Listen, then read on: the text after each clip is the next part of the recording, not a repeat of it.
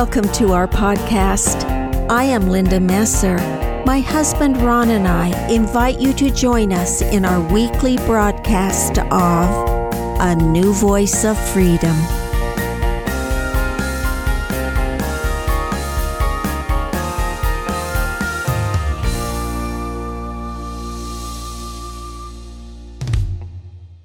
Welcome to Season 4 of A New Voice of Freedom. The podcasts are taken from the 4 volumes In Defense of Christianity, written by Ronald Keith Messer. Podcast 95 is entitled The Stories of the New Testament, Matthew chapter 9.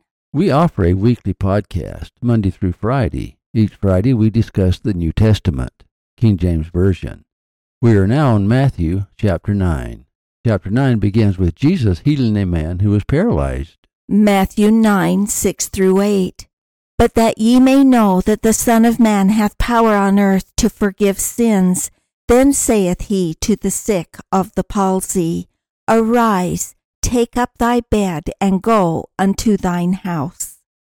And he arose and departed to his house. But when the multitude saw it, they marveled, and glorified God, which had given such power unto men. Faith is the first principle of the gospel because it is the principle of power. However, not only is faith the principle of power, faith is also the principle of action. 2 Corinthians 5:7. For we walk by faith, not by sight. As we see from the healing of the paralytic, faith, which is the principle of action and power, always precedes the miracle. Without faith, there can be no miracle. Even Christ was restricted by the faith of those whom he healed. But faith also precedes hope. In fact, as we increase in faith, we increase in hope. 2 Corinthians 10:15. Not boasting of things without our measure, that is, of other men's labors, but having hope when your faith is increased, that we shall be enlarged by you according to our rule abundantly. Galatians 5:5.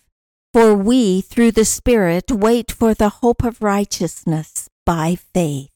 Faith even precedes charity. 1 Timothy 1:5. Now the end of the commandment is charity out of a pure heart, and of a good conscience, and of faith unfeigned. Faith also precedes salvation. Ephesians 2:8. For by grace are ye saved through faith, and that not of yourselves. It is the gift of God. Paul tells us that faith is a law. Romans 3:27. Where is boasting then? It is excluded. By what law? Of works? Nay, but by the law of faith. So, what is faith? Again, we look to Paul. Hebrews 11:1. Now faith is the substance of things hoped for, the evidence of things not seen. The key words are substance and evidence. Synonyms for substance are matter, material, element, mass, reality, actuality, realness, factuality, essence, essential part, solidity, and significance. Synonyms for evidence are proof, confirmation, verification, validation, authentication, testimony, witness, substantiate, corroborate, confirm, validate, authenticate. Faith then gives reality or factuality to that which we hope for. That is why faith must precede hope. Without faith, hope is merely a wish, a want, or a desire without substance or essence or materiality. Hope must be compounded with faith for it to be real. The second part, evidence, is even stronger. Faith provides the proof or confirmation or validation for that which is unseen. Faith allows us to see it with spiritual eyes. Faith is why we are able to bear testimony of the divinity of Jesus Christ without ever having seen him. Paul also said, Ephesians 3:17. That Christ may dwell in your hearts by faith, that ye, being rooted and grounded in love. In healing the paralytic, Christ said a peculiar thing.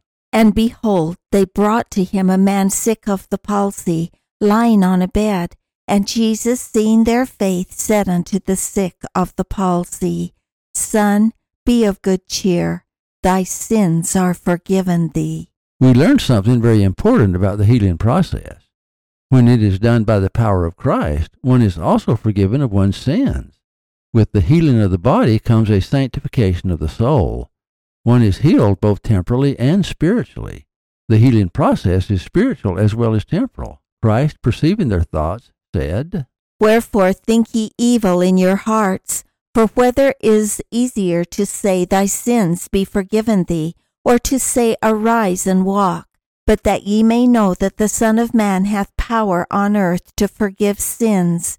Then saith he to the sick of the palsy, Arise, take up thy bed, and go unto thine house. And he arose and departed to his house. There's even a deeper meaning. It refers to the fall of Adam. Original sin is forgiven. It shows that Christ has the power to redeem all mankind from the fall. Following the miracle of healing the man sick of the palsy, we have one of the greatest miracles of Christ. He raises the daughter of Jairus from the dead. However, while Christ is on the way to the ruler's house, a peculiar thing happens. It is unique among the miracles because the woman with the issue of blood does not ask Christ for a miracle. Her faith is so strong that she feels if she but touches the Savior's garment, she can be healed. Matthew 9:20-22. And behold, a woman, which was diseased with an issue of blood 12 years, came behind him and touched the hem of his garment. For she said unto herself, If I may but touch his garment, I shall be whole. But Jesus turned him about, and when he saw her, he said, Daughter, be of good comfort. Thy faith hath made thee whole. And the woman was made whole from that hour. We have a more complete account of the miracle in Mark and Luke. Since Mark and Luke gave similar accounts, I shall give the account of Mark. Mark 5:25-34.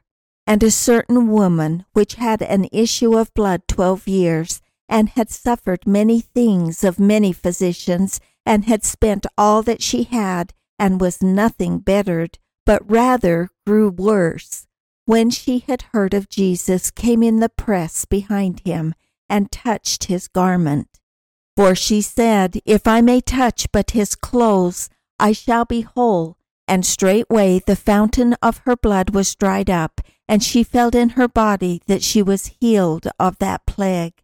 And Jesus, immediately knowing in himself that virtue had gone out of him, turned him about in the press, and said, Who touched my clothes? And his disciples said unto him, Thou seest the multitude thronging thee, and sayest thou, Who touched me? And he looked round about to see her that had done this thing. But the woman, fearing and trembling, knowing what was done in her, came and fell down before him, and told him all the truth. And he said unto her, Daughter, thy faith hath made thee whole. Go in peace, and be whole of the plague. We do not know the woman's history, but it is reasonable to assume that she followed Christ and observed his miracles, and through that had a witness that he was the Messiah. One gets the impression that she remains in the shadows, perhaps because of her condition. Until this singular moment, she was invisible. She doesn't feel she can approach the Savior directly, but her faith is strong enough that she feels she will be healed if she can but touch his clothes. Her history has been a horrible one. She has wasted her money on physicians. Under their care, she grew worse rather than better. As a demonstration of the power of her faith, she is instantly healed of what is referred to as that plague. Clearly, in the crowd, Christ was heavily jostled. However, immediately upon feeling power leave his body, he stopped and inquired who had touched him. Peter, close to the Savior, but unaware of what has happened, actually rebukes the Savior.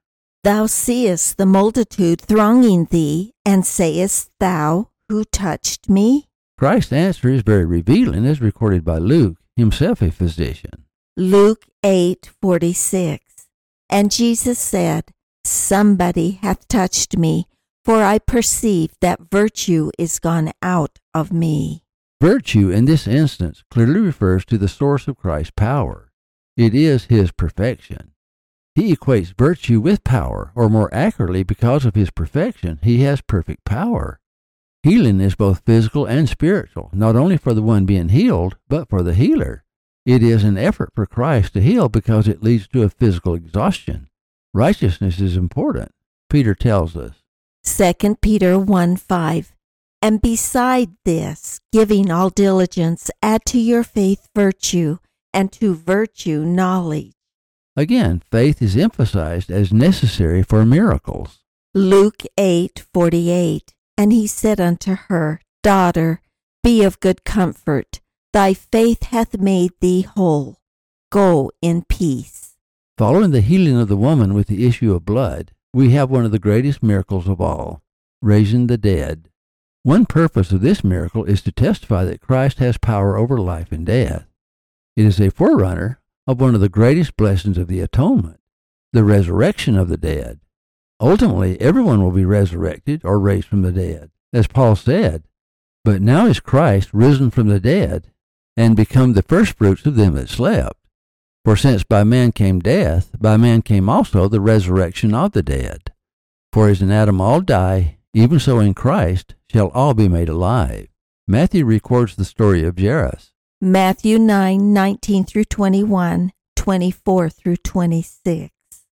While he spake these things unto them, behold, there came a certain ruler, and worshipped him, saying, My daughter is even now dead, but come and lay thy hand upon her, and she shall live. And Jesus arose and followed him, and so did his disciples. And when Jesus came into the ruler's house, and saw the minstrels and the people making a noise, he said unto them, Give place, for the maid is not dead, but sleepeth. And they laughed him to scorn. But when the people were put forth, he went in, and took her by the hand, and the maid arose. And the fame hereof went abroad into all that land. The accounts of the Gospels differ slightly. Matthew records, My daughter is now dead, but come and lay thy hand upon her, and she shall live.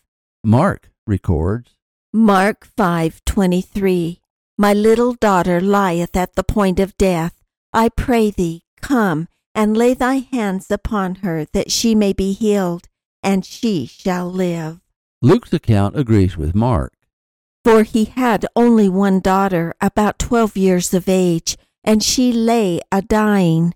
But as he went, the people thronged him. Matthew's account is truncated. Both Mark and Luke give the name of the ruler. His name is Jairus, and he is the ruler of the synagogue. Apparently, while Jesus was distracted by the woman with the issue of blood, the daughter of Jairus died.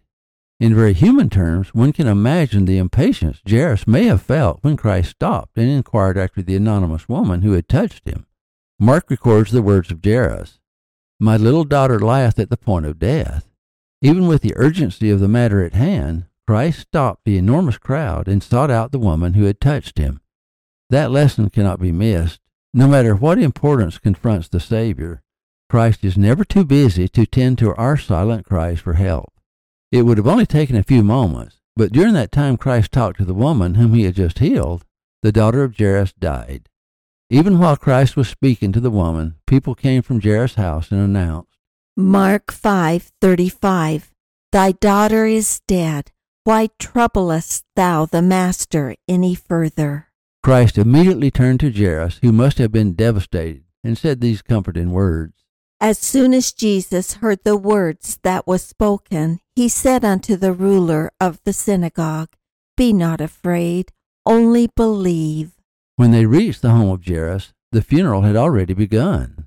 And when Jesus came into the ruler's house and saw the minstrels and the people making a noise. Even with all the other miracles of Jesus, which undoubtedly Jairus, the ruler of the synagogue, would have heard and perhaps witnessed, no one had been brought back from the dead. Yet the Savior said, Be not afraid, only believe. Imagine being in his shoes. Imagine your own faith, tested the way the father of the little girl was tested. And Jairus passed the test. He believed that Jesus could raise his daughter from the dead. You can see the escalation of miracles. The first miracle was merely turning water to wine. Now Christ was raising the dead to life. It is the scope of the power of Jesus that we're being taught. Of course, those who were mourning, who didn't have faith, mocked Jesus. Matthew 9:24. He said unto them, Give place, for the maid is not dead, but sleepeth. And they laughed him to scorn.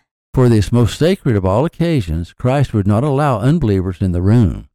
First, Christ selected the 3 leading apostles, Mark records. And he suffered no man to follow him, save Peter and James, and John the brother of James. All those who left were also dismissed. Only 5 remained, Mark records. And when he came into the house, he suffered no man to go in, save Peter and James and John, and the father and the mother of the maiden. That above all demonstrates the greatness of the parents' faith, even amidst their greatest sorrow. Mark and Luke give further accounts of the glorious event. Mark 5:41 through 43. And he took the damsel by the hand, and said unto her, Talitha cumi, which is, being interpreted, Damsel, I say unto thee, arise. And straightway the damsel rose and walked, for she was of the age of 12 years, and they were astonished with a great astonishment. And he charged them straitly that no man should know it, and commanded that something should be given her to eat.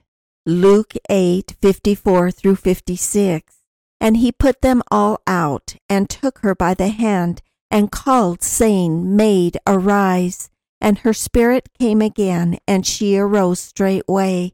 And he commanded to give her meat. And her parents were astonished, but he charged them that they should tell no man what was done. From the above accounts, we learn the girl's age. She was 12 years old. Luke adds another interesting detail. And her spirit came again, and she arose straightway, and he commanded to give her meat. At death, the spirit leaves the body. This is confirmation that the little girl was indeed dead. The image, of course, is a type of the resurrection. The spirit of the little girl came back to her mortal body, meaning she will die again at the appointed time. In the resurrection, however, the immortal spirit will be reunited with a resurrected immortal body, and the body will never die again. Matthew chapter 9 is a testimony of the scope of Christ's power while in the flesh.